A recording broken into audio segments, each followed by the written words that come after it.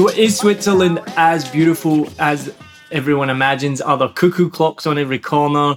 Are there chocolate fountains on every street? And does everybody work in banking and do international money laundering? What is Switzerland really like? Switzerland is very multicultural. We don't only have Swiss people, but we have a lot of nationalities in Switzerland. So growing up, I was the only Asian, but I had Italian friends, Albanian friends, Spanish friends, Polish friends. It's very diverse. And you've called yourself, you say that you're a Viet Kieu, and I know from my time here that can have many different meanings and can even be controversial. So what does that mean to you to be a Viet Kieu? I had this discussion before, and I've seen it also on Facebook groups and just online in general, discussing and arguing about what the definition of a Viet Kieu is. And whenever I go out with my Viet Kieu friends, we speak English. We don't speak Vietnamese, which is, maybe we should change that. In my case, sometimes people recognize that I'm not Vietnamese, not native. And some people, they don't. At least for other Viet Kius, but for myself, I don't really want them to know that I'm a Viet Kieu. So where I live now is quiet, it's peaceful. There's no Bop Sao Day guy going by my window. You cannot prepare for Vietnam. You just come here and then you just adapt, if you can. And some people can. I remember a couple of years ago, we were in a bar talking with some friends, and he told us a story. I forgot about this. He told us a story how a friend showed up. The two of them were meeting in Vietnam and they were going to teach English together. And the friend lasted 4 days and left. And which one of your 5 languages do you use?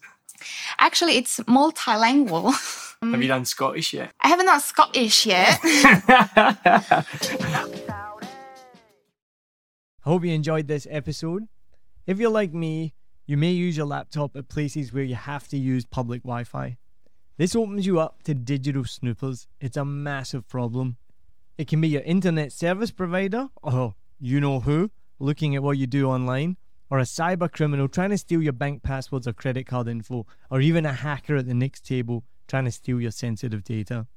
These days, it is vital that you keep your data safe. NordVPN keeps all of these snoopers away.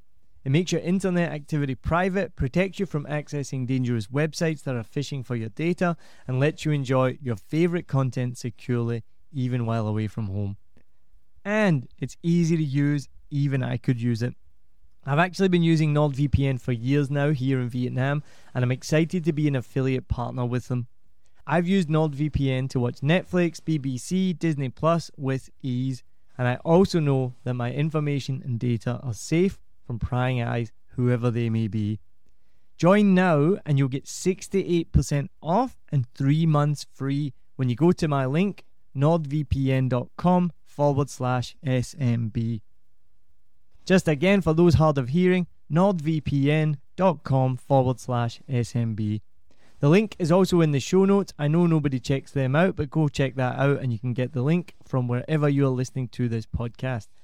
As an affiliate partner, it also means that I will get a small commission when you sign up, but at no extra cost to you. So not only will you be getting a great deal through 7 Million Bikes, you get a great VPN and you'll be supporting 7 Million Bikes podcast. Stay safe online and enjoy the shows you love. Any questions, just let me know. You know how to get in touch with me. And thanks for listening to this show. Cheers.